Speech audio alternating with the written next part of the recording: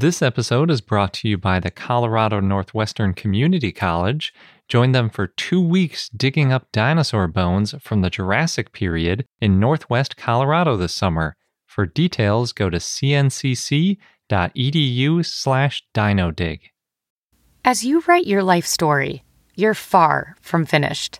Are you looking to close the book on your job? Maybe turn a page in your career? Be continued at the Georgetown University School of Continuing Studies. Our professional master's degrees and certificates are designed to meet you where you are and take you where you want to go. At Georgetown SCS, the learning never stops, and neither do you. Write your next chapter. Be continued at scs.georgetown.edu/podcast.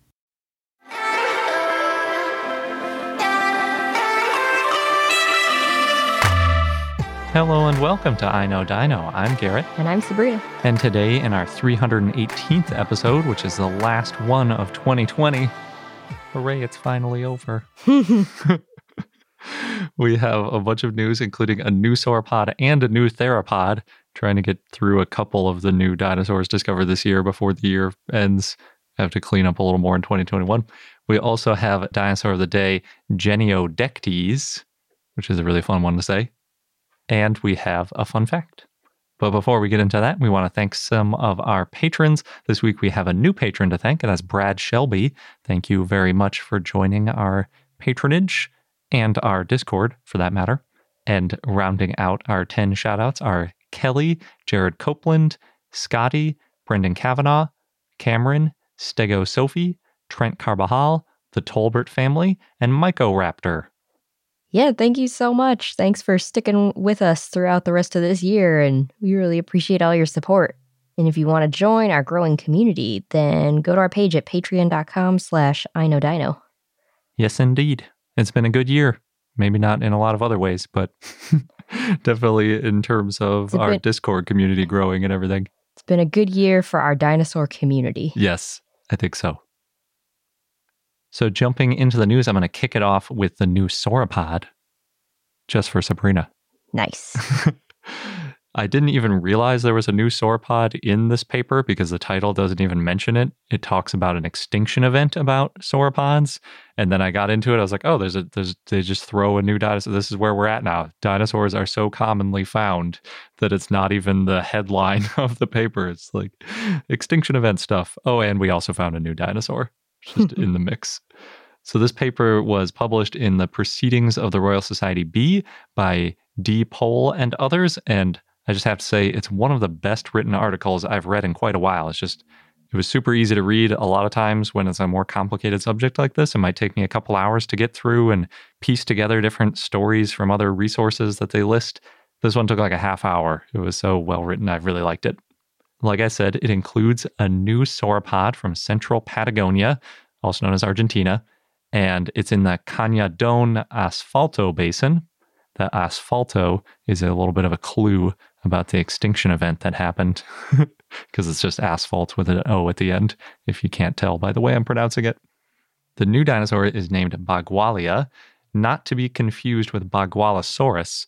When I saw Bagualia, and I wasn't expecting a new dinosaur in this paper, they do this thing where they say novel genus and species in Latin to let you know that it's a new dinosaur that they're naming. Mm-hmm. And I was like, I swear we've talked about Bagualia before. Maybe this is like a typo, or maybe I just don't know what this means in Latin the way I thought I did.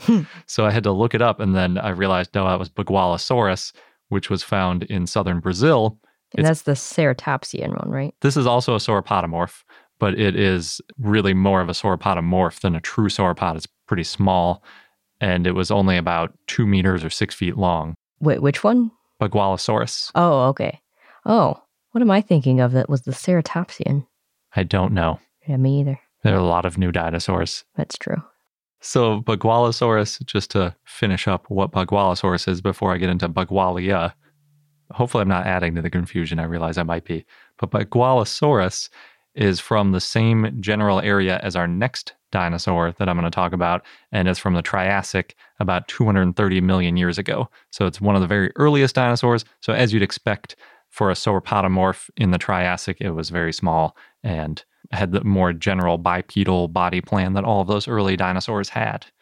Now, the new dinosaur, Bagualia, is very different. It is not like Bagualosaurus. It's about 50 million years later, about 180 million years old. Actually, I could say it is 180.3 million years old. That's specific. Yes, because we actually got a chance to do uranium-lead dating with it. So they could do the radiometric dating and get a specific age for it, which is really nice when that happens because sometimes the range of age is like 10 or 20 million years. So it's refreshing that we have an exact date for this dinosaur for once. Mm-hmm. The full name of Bagualia is Bagualia alba, and Bagualia also is after the word bagual, which is the same as Bagualosaurus, which is a wild horse. It's also the name of the type location. So there you go. And they picked alba because that's dawn in Spanish. Because it's an early dinosaur. Yeah, it's not, but like I said, there's Bagualosaurus, which is 50 million years older. Mm-hmm. Really what it is sort of the dawn of the eusauropods, not the sauropodomorphs. And that's really what most of the paper focused on. But real quick, of Bagualia, what they found was the, quote, posterior half of skull articulated with 7 cervical vertebrae, end quote, which is really cool because a lot of times we don't find skulls of sauropods. And in this case, we found both the upper and lower jaw and a lot of the back of the head. Mm-hmm. So when you do the reconstruction of the skull, you have a very good idea of what it looked like. And it's pretty cool. I think it's pretty fantastic for a sauropod, in fact. Definitely. They also referred a lot of bones from, quote, at least 3 individuals. And they just it's like a throwaway line with tons of bones in the mix. But they know that there were at least 3 individuals because there were 3 matching humeri. So like 3 left or right arms, basically. And we know each animal only has 1 of each limb. So there's at least 3 of them. They vary only about 15% in size. So I guess that means they were all roughly the same size and probably age. And they also, in addition to those 3 humeri, found some other limb bones, skull and jaw bones, teeth, and vertebrae. It's a good find. It's a very good find. I wish there was more detail. It might have had more in the supplemental material. But yeah, that's a lot of information about this newly named dinosaur. It's really cool. Now on to the extinction event part of it, which was the whole headline part of the article. So basically, we know at some point in the Jurassic, sauropodomorphs transitioned from sort of a diverse group that had these small bipedal animals, larger quadrupedal animals, different sort of stances, into a more unified group of what are called eusauropods, which includes everything. Pretty much everyone's favorite sauropod is in Eusauropoda. So it's got Apatosaurus, Diplodocus, Brachiosaurus, Titanosaurs, Brontosaurus, I should say, and lots of other big all the guys. Large ones that everyone's familiar with. Yeah, pretty much. The only 2 that I really like that aren't in the group Eusauropoda are Ledumahati. That was the one that it predated Eusauropods, and it was a little bit more sprawl-like than Eusauropods. And it was, I think, very early Jurassic. Maybe it was even very late Triassic, but really weirdly old for such a huge sauropodomorph. And then Plateosaurus I love too, just because it's so important. Also a sauropodomorph and not a eusauropod. But other than that, basically all the favorites are in Eusauropoda. So in general, people have been saying that the rise of eusauropods from more generic sauropodomorphs happened somewhere in the 180 to 170 million year ago time range. And we don't know exactly why or how or when and where, all that kind of stuff. We didn't have a ton of information. We just know when you look at the fossil record, by the time you get to 155 million years ago in like the Carnegie Quarry at Dinosaur National Monument, it's nothing but eusauropods. There's none of these little sauropodomorphs anywhere to be seen. And if you go back 200 million years ago in South America, it's tons of these little sauropodomorphs. And then, yeah, in between, it switched. Before they realized how their growth could help them. Maybe, but it was probably forced more so than like a directed thing. So this site in Argentina, the Cañadón Asfalto Basin, as I implied, the asfalto is asphalt, and there's a lot of asphalt type material there because there was a massive amount of volcanic rock and a whole bunch of lava flowing out at the time period when that rock formed. This probably caused global warming with a massive increase in atmospheric carbon dioxide. And that caused all sorts of crazy things to happen with the ecosystem, just as everybody's experiencing now, too.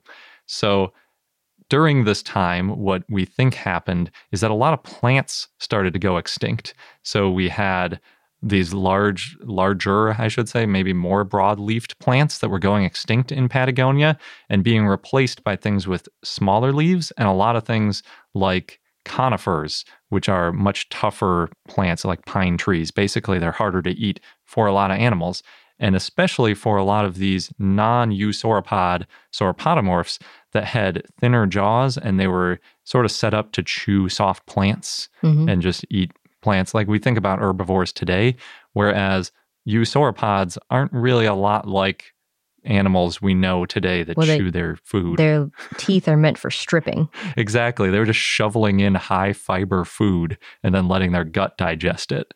So they were really well set up for that. And then it turned out that 180 million years ago, there was this extinction event which wiped out a lot of the plants that the other sauropodomorphs could eat. And the eusauropods were set up to eat this really difficult fibrous material, just strip it off, let the gut digest it, and all of a sudden that was most of the plants that were around. So now all of a sudden eusauropods are perfectly set up to spread out and diversify and eat all the plants and grow bigger. And that's basically what the authors are saying they think happened. You see that a lot after extinction events. Yeah, definitely. I hadn't heard of this one before, though. I guess maybe it's because I'm not a super mega sauropod fan, but I didn't know about this rise of eusauropods and that they had nailed it down into such a tight window. Interestingly, the researchers point out that this extinction event and this rise of eusauropods as the dominant fauna aligns with the early Toarcian oceanic anoxic event, or maybe it's Toarcian. I'm not sure. I've only ever seen it written. And then right as we were preparing for this podcast, I was like, how do you say this word? There's so many of these time periods. But this one is right around that 180 million year ago mark. And fortunately, it has an abbreviation, which is TOAE. So I don't have to try to pronounce it anymore. But basically, Bogwalia, they propose, is a post-TOAE sauropod. And along with Bogwalia, all of the eusauropods that were around in the post-TOAE period have long necks. They weigh over 5 tons. They have a deep skull and a deep jaw with a high bite force, which is good for that tough, fibrous plant material. And they don't look like they're sauropodomorph tiny ancestors. That's what you do when you take over. I guess so, yeah. A couple of other features that these post-TOAE sauropods have in common is that their teeth have thick enamel, and a lot of times they show a lot of wear, probably because they were eating a lot of that high-fiber food. And those teeth are one more piece of evidence that maybe it was that shift in plants that allowed eusauropods to take over because of their dietary niche aligning nicely with it. So maybe flowers spelled out their doom. Well, I'm not sure, because if you're capable of just inhaling any type of vegetation and digesting it in your gut, that probably still works pretty well, even if the stuff becomes easier to digest. Oh, that's true. But is it the right nutrients you need? Yeah, that's true. They were saying that some of these early sauropodomorphs, too, might have been a little more efficient at eating the less fibrous material because their jaws were less robust, so they could sort of chew easier when you don't need the ability to inhale and like strip off this tough fibrous material. Yeah. But it did seem like once they established themselves, they were there for a good 100 million years plus. Just like other dinosaurs. Yep. That was their way. Indeed. And just a lot of these events that happened to align with getting bigger too happened. If you're curious, phylogenetically, Bogwalia is an early eusauropod, although not the most basal, which was a little surprising to me. It's closest to Spinophorosaurus and Nebulosaurus. There are others that are a little bit more basal, but it is obviously very early for a eusauropod. But like I said, there were already eusauropods around before the extinction event. That's how they were there, ready to take over after the extinction event. This was just one of the first ones that really was there in the forefront, taking advantage of that new niche. So there you go. One paper It's got an extinction event. It's got a new sauropod. And it tells you all about how the big sauropods showed up later. Fantastic. It's a good paper. I think so, yeah. This episode's brought to you by the Colorado Northwestern Community College, where you can become a part of the scientific process. As a participant, you can go on a real-life dinosaur dig, and you'll be helping to advance science and our understanding of the ancient world. What's really cool is that the fossilized bones that are being excavated, they're public, and they're going to be displayed and preserved for future generations to study and admire. Yeah, we've mentioned how that's a really important part of the scientific process, not just getting them out and describing them once, but keeping them and preserving them so that future questions and future scientists can take a look at those bones to answer new questions and validate results. And the site is special and also near and dear to me because it's in the Morrison Formation, known for the sauropods, of course, of the Jurassic time. And it represents one of the best bone beds ever found in the saltwash member. Yeah, the current interpretation is that the site was the result of a brachiosaurus sort of jamming up a river and then other carcasses piling up behind it. Oh, no. And that's how we got a bunch of different types of dinosaurs all fossilizing together. So, oh no, but also, yay. Good for us as scientists. And dinosaur enthusiasts. Yes. So there are 2 scheduled digs if you want to get involved with getting these bones out of the ground. You can go from July 6th to July 20th or from July 22nd to August 5th. Head over to cncc.edu/dinodig. You'll get all of the details. Just make sure that you register online by May 31st. And again, that is cncc.edu/dinodig, DINODIG. Across America, BP supports more than 275,000 jobs to keep energy flowing. Jobs like updating turbines at one of our Indiana wind farms and producing more oil and gas with fewer operational emissions in the Gulf of Mexico. It's and, not or.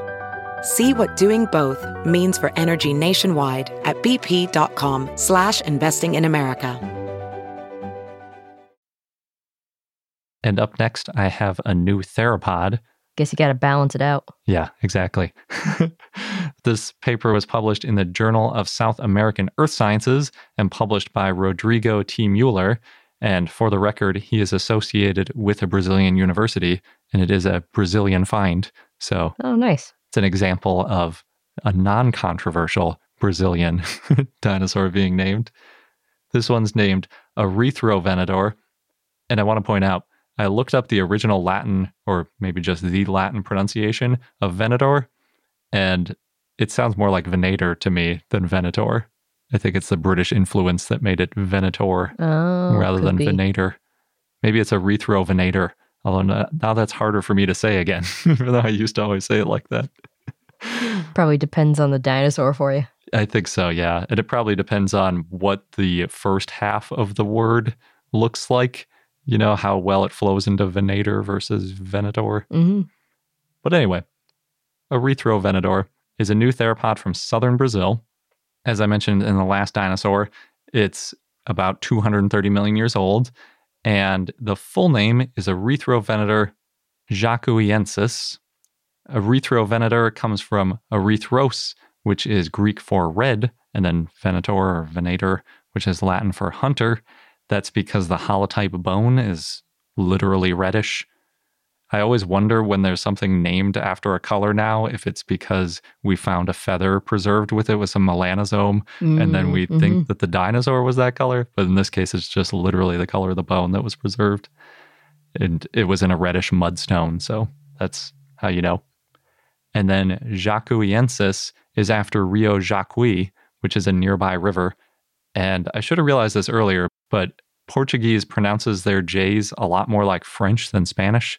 And I think as a result, I've mispronounced some of the other dinosaur names, assuming that it was like the Spanish J. Oh, I thought we looked up pronunciations beforehand. But they're not always available. True. So yeah, I think I might have mixed some of those up. I should have known from Rio de Janeiro that's that same kind of French J sound. Well, going forward, huh? Yeah, I think I'll get it right, or maybe you can correct me if I screw up. But anyway, Erythrovenador is like a lot of Triassic finds from Brazil. It's really far in the south. It's near Uruguay and Argentina, and it's really about halfway in between Sao Paulo and Buenos Aires. So it's really far south. It's like practically in another country. I'm sure most Brazilian people have never been this far south in Brazil because it's pretty remote. Unfortunately, they've only found one partial bone, and that's the top of a femur. And when I say partial bone, it's very partial. It's only about 48 millimeters long in the longest dimension, which is under 2 inches. So yeah, it's like something you could fit on a business card, basically, is the side of this bone. Someone had a good eye. Yes, especially considering it matches the color of the mudstone that it's in and everything. Yeah. That does, now that you point that out, though, that does make me a little bit hopeful that maybe they'll find more. Maybe it's just hard to find in the mudstone. They just need to dig deeper, look harder. Fortunately for the researchers, the top of the femur is one of the most diagnostic spots to distinguish dinosaurs from other Triassic creatures because they have a pretty unique femur. And in this case, there's a spot called the lesser trochanter, which looks more like a typical theropod. They describe it as pyramidal. Or triangular sometimes. It's where the puboischiofemoralis muscle attaches. You might be able to tell by the name puboischiofemoralis that it connects the hips to the femur. And that pyramidal shape of that muscle attachment point is a really good clue that you have a dinosaur, and specifically a theropod. However, Erythrovenator is missing the, quote, raised dorsolateral trochanter, end quote, also known as the greater trochanter. I like it because it's the greater trochanter and the lesser trochanter. But that's because it's raised? Well, it's called the greater trochanter whether or not it's raised, but it's basically, when you look at the femur, it's that top part, not the part that goes into the socket of the hip, but off to the side, there's a little bit of a bump, and like way on that opposite edge from the ball and socket joint, there's this extra bump. And that extra bump on like kind of like the shoulder of it is the greater trochanter. Down a little bit from that is the lesser trochanter. Okay. And I think it's called the greater trochanter just because it's bigger, but it also is greater in another way, and that's that there are two different muscles that attach there. There's the puboischiofemoralis that attaches there, just like it does on the lesser trochanter. But on the greater trochanter, the ischiotrochantericus also attaches there. So it's got two muscles attaching to the same trochanter. Try saying that 10 times fast. I don't even know if I said it right the first time. But yeah, trochanter basically just means a bump on a bone where a muscle attaches. And it's a large part of how we identify which dinosaurs are which and whether or not they're even dinosaurs. But weirdly, all of these dinosaurs, all of the theropods have this raised greater trochanter, and this one doesn't. Which makes it either a unique theropod, which is what they're saying, or in my opinion, maybe not a theropod. Because if every theropod has this thing, and you don't have it, are you still a theropod? But it's one of those really early theropods. Exactly. So it's a question of where do you draw the line of like which one's the first early theropod and which one's the last non-theropod before theropods evolved. And they're arguing that this is one of the first theropods. It's one of those things that's hard to know because the only way you would know for sure is if you knew about all the other animals that existed around that time. There was that shift. And we have no way of knowing because there's so many fossils unfound. Yeah, that would definitely help. But even then, like, where do you draw the line and which one is in which category? It's just like a language choice, really. So usually they pick these things by saying it's more closely related to X than Y and then go from there. But yeah. Anyway, Erythrovenator is somewhere in the 234 to 225 million year old range. I said earlier it's like roughly 230. That's just kind of splitting the difference. And that makes it among the earliest known theropods at all. I think the oldest known true theropod is currently considered around 231 million years old. So if it's on the older end of the scale, it'll be the oldest. And if it's not, it's still one of the oldest. So obviously very important for early theropod research. It's hard to know the exact size of Erythrovenator because we just have that tiny little piece of a femur. But in one interview, the researchers said it was about 2 meters long and about 10 kilograms. So that gives you a rough estimate. Obviously, you take that with a huge grain of salt because you have this tiny fragment of a bone. So Right. Could end up being like a Dinochirus situation. yeah. Yeah, who knows what else was on this animal. I guess since it's an early theropod, there wasn't a whole lot of different stuff going on among the different individuals that we know of, but there were definitely some weirdos in there. Given that it's just this tiny fragment, the phylogeny is really, really sketchy. They talked about how they put it into a matrix with like 270 variables. And it's like, how many variables do you have from this bone, though? Like 3? Because what can you don't even have a length of anything. It's a fragment in every dimension. So anyway, it came out as the most basal theropod in their phylogenetic analysis. It's not surprising since it's missing a feature that all other theropods have, and that's basically the only way you can make that happen. That means that it's more basal than things like Coelophysis, Liliensternus, and Zoopasaurus, which isn't unbelievable since it is probably older than all of them. There are other non-theropod saurischians from that age, though, and probably older. So again, if you get the semantics about one of those becoming a theropod included in the mix, then all of a sudden it's not the oldest. Interestingly, it's from the same layer as the cynodont Siriusnathus, and in fact, in that layer, there are more cynodonts than anything else. So again, we're still early enough in the Triassic that dinosaurs are not dominating the ecosystem. It's a cynodont fauna at that point. And if you're not familiar with cynodonts, they're early reptile-looking mammalian ancestors. And my fun fact goes into more of that. I really hope that they get back there and they can find more of these Erythrovenator bones because it's obviously a very important dinosaur. Definitely. Although it seems really difficult to find because it's a very remote area, like many places you go excavating for dinosaur fossils. And then when you get there, the bones blend in. Yeah, you have fragmentary bones in the same color as the material you're looking for. Yeah, not the easiest. But still cool. I'm glad they found this one bone. In other news, in Rapid City, South Dakota, Dinosaur Hill's getting renovations, so the city's going to be spending $2.5 million to upgrade their pedestrian routes and make the park more accessible. The park was built in 1936, so seems about due. Yeah. And they're going to start construction in 2022. Looking at current pictures, it seems like it'll be a pretty fun park, but there is a steep set of stairs to get up to the 2 dinosaur statues, so I can see how they need more accessibility. Yeah. If you're into graphic novels, there's a new one coming out next July called Operation Dragon, and it's this alt history action adventure where Japan has a dinosaur army in World War II. Interesting. And the description reads, quote, set in the Pacific during World War II, 3 American soldiers, a disgraced ex-cop, a mobster trying to escape his past, and an intelligence officer with mysterious motives come together for a mission of a lifetime. Their lives are turned upside down when they uncover Japan's top-secret superweapon, a deadly force of trained dinosaurs. Feast on a mashup of wisecracking noir and butt-kicking action in this sci-fi pulp adventure as soldiers take on the Jurassic giants.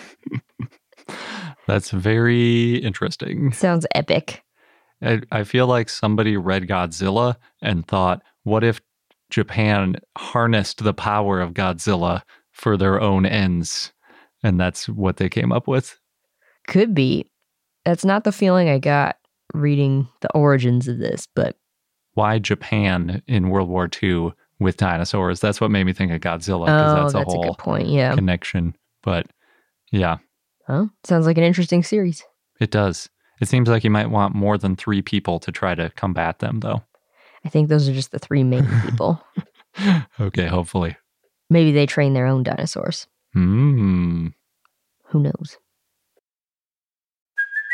Hey, it's Kaylee Cuoco for Priceline. Ready to go to your happy place for a happy price? Well, why didn't you say so? Just download the Priceline app right now and save up to 60% on hotels. So whether it's Cousin Kevin's Kazoo Concert in Kansas City, go Kevin, or Becky's Bachelorette Bash in Bermuda, you never have to miss a trip ever again. So download the Priceline app today. Your savings are waiting. Go to your happy place for a happy price. Go to your happy price, Priceline. CarMax is putting peace of mind back in car shopping by putting you in the driver's seat to find a ride that's right for you. Because at CarMax, we believe you shouldn't just settle for a car. You should love your car. That's why every car we sell is CarMax certified quality, so you can be sure with upfront pricing that's the same for every customer. So don't settle. Find love at first drive and start shopping now at CarMax.com. CarMax, the way car buying should be. And now on to our dinosaur of the day, Geniodectes, which was a request from Real McCoy's 9 via our Patreon and Discord, so thanks. Geniodectes was a ceratosaur theropod that lived in the Cretaceous in what is now Chubut province in Argentina in the Cerro Barcino Formation. The type species is Geniodectes cerus, and the genus name means jaw bite, and the species name means late. What other things could bite besides jaws? Seems a little redundant, Geniodectes. So going to be an arm lift dinosaur and a leg walk dinosaur too? I mean, I'd take that up with the root of the language. It sounds cool, Geniodectes. It does. So the holotype of Geniodectes includes part of the snout, the premaxilla, parts of the maxillas, the right and left dentary, the teeth, and more. And it's actually a really fun picture of basically the two sets of teeth here. So it's not well preserved. Some of it is articulated. It was a carnivorous dinosaur, and it had these large protruding teeth. Similar to Ceratosaurus, they're long and curved. And the way the teeth are arranged in the premaxilla is unique. It's only seen in, actually, Ceratosaurus before this. But the difference between Geniodectes and Ceratosaurus is Ceratosaurus had 3 teeth in each premaxilla, and Geniodectes had 4. Geniodectes is estimated to be 20.5 feet or 6.25 meters long and weigh 1,740 pounds or 790 kilograms. That's specific. Yeah. It was described in 1901 by Sir Arthur Woodward, so it's one of the earlier described dinosaurs. Santiago Roth collected the fossils for the Museo de la Plata, and there's some fun quotes from Sir Arthur Woodward's description. Quote, "All of these teeth are much broken." And also, quote, "Unfortunately, nothing is known of the jaws which bore similar teeth during the Cretaceous period in the northern hemisphere. But it seems probably that the completion of the tooth sockets and the paucity of successional teeth in Geniodectes are characters indicating that it was one of the latest and most specialized members of its race." End quote. Well, it's from the Cretaceous, so I guess it is one of the latest ones. Yeah, and specialized. Probably, because by the Cretaceous, they're pretty specialized. Yeah. Geniodectes is the second non-avian dinosaur described from South America after Longosaurus, and it's the first known theropod described from South America. For a while, Geniodectes was thought to be a Nomum dubium because the fossils were so fragmentary, but then a redescription in 2004 by Oliver Raoult found it to be valid. Yeah, it makes sense because if the only difference between it and Ceratosaurus is the number of premaxillary teeth, we see that with things like Tyrannosaurus, where they say, well, this is just a younger individual. They lost teeth as they got older. They got more teeth as they got older. So, yeah, I could see how without really closely looking at the bone and trying to see for subtle differences, you might assume that. Yeah, and then because this is one of the earlier discovered and described dinosaurs, it's been thought to be a lot of different things. So at one point it was thought to be a megalosaurid, then tyrannosaurid, a theropoda in Certacetus, and a belosaurid. But the 2004 redescription and reexamination, they removed the holotype from its quote-unquote artificial matrix, and they found it to not have a belosaurid and tyrannosaur traits, but to have many neoceratosauran traits. And they found that it probably came from the Cerro Castaña member of the Cerro Barcino Formation, because before it wasn't completely clear where the fossils had been found. It was just known that they were found in red sandstone. So Oliver Raoult re-prepared the type material, and he wrote, quote, "As is the case with the bones of the skull, the dentaries are rather massive." So that's the main thing we know about this dinosaur. The teeth in the premaxilla were close together and in a, quote, "overlapping and echelon pattern." So it's a parallel formation at a slanted angle. And I had to look pretty closely at the pictures to see it, partly because I had to look up what that pattern meant. So I guess what they mean is that rather than the teeth being straight in a row, sort of like lined up like a bunch of knives, they're sort of tilted a little bit, and then they line up with one another. It's kind of hard to describe, but yeah, like they're not quite straight forward and back. They're like a little bit angled inward. And they all are a little slanted too. It's one of those it's hard to tell from the pictures unless you're looking at the separate dentaries.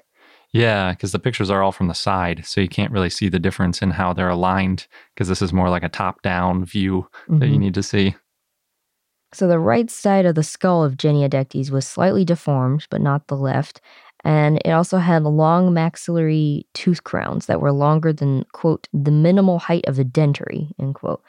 And that's also something only seen so far in Geniodectes and Ceratosaurus. So the teeth might go past the start of the jaw, maybe. So sort of like on a saber-toothed cat. Probably not that extreme, but like maybe a little bit of overlap of the jaw itself. The illustration doesn't show the mouth close, so it's hard to say. But yes, based on some of the paleo art. The teeth look long enough that maybe they could pull that off. Yeah, just looks like a big mouth full of teeth. Full of large teeth. Yeah. And that's pretty much all we know about it, because that's all they found. Yep. So Geniodectes helps show early diversification of Neoceratosaurs in South America, and the fossils are now at the Museo de la Plata in Argentina. And other dinosaurs that lived around the same time and place as Geniodectes included titanosaurs like Patagotitan and Carcharodontosaurids like Tyrannotitan. And our fun fact of the day is that from a phylogenetic standpoint, and the only standpoint that really matters, humans are cynodonts. Oh. I did not know that before. I didn't either. So the early cynodonts were a major part of the ecosystem in the late Permian and early Triassic. The name cynodont means dog teeth. And if you look at a cynodont, it does look sort of like a hybrid between a dog and a lizard, I would say. And that's more or less what they were. They still sprawled a little bit, but they did have some features that all modern mammals have. Like they have jaws that are fairly similar to ours. There are a lot more fused bones in the jaw, for example, than there are in things like dinosaurs. They could also breathe through their nose, bypassing their mouth, which I didn't realize was something that early animals couldn't do. That would be really annoying if like their nasal passages kind of just redirect back into their mouth. Yeah. So then they couldn't eat while they breathe. Oh. But cynodonts could, and so can all modern mammals. And I guess we have cynodonts to thank for evolving that feature. That's probably why we're here today. It's definitely helpful. I think there are some animals that bypass more than we do, because sometimes it feels like we can't breathe and, say, drink like we should be able to. But some other animals seem to be better at that. Maybe it's just my issue that I don't know how to do it properly. But we couldn't do it at all if it wasn't for cynodonts. Unless it evolved slightly earlier, I suppose that's also possible. Unfortunately, we are not dicynodonts. So it's not one of those things where a dicynodont is a type of cynodont. Dicynodonts are a completely different group. They are two dog teeth in Latin, but the two part is because they have a pair of tusks, and then the cynodont part is because they look like a cynodont, I think. Dicynodonts are thought to be herbivorous, and they range in size from basically guinea pig to elephant size. It's quite a range. Yeah, I think dicynodonts are really cool, so I was a little disappointed that we're not evolved from them as well. But I think dicynodonts should be considered the cows of the Triassic. Oh, gosh. Because of this reason. We can have cows of every period. Haven't figured out the Jurassic yet, but we know the Cretaceous and the Triassic at this point. Dicynodonts are also part of the larger group called synapsids, so they're not too far unrelated to us because we're obviously synapsids. Synapsids are the group that started at the end of the Carboniferous about 310 million years ago, or about 60 to 70 million years before dinosaurs evolved. Synapsids include cynodonts, animals like Dimetrodon, and then obviously modern mammals since we are cynodonts. The dinosaur-related sister group to synapsids are the sauropsids, and those also evolved right around 310 million years ago. Sauropsid means lizard faces. It makes it easy to remember that that's the one that includes dinosaurs. And then lots of lizard things too, like all modern reptiles. By the way, humans definitely should be considered fish since we evolved from them, but fish is a paraphyletic group, so we don't include humans in fish or really most land animals. It's weird to think about. Yeah. I don't really like paraphyletic groups that don't include ancestors. I think it just makes things confusing.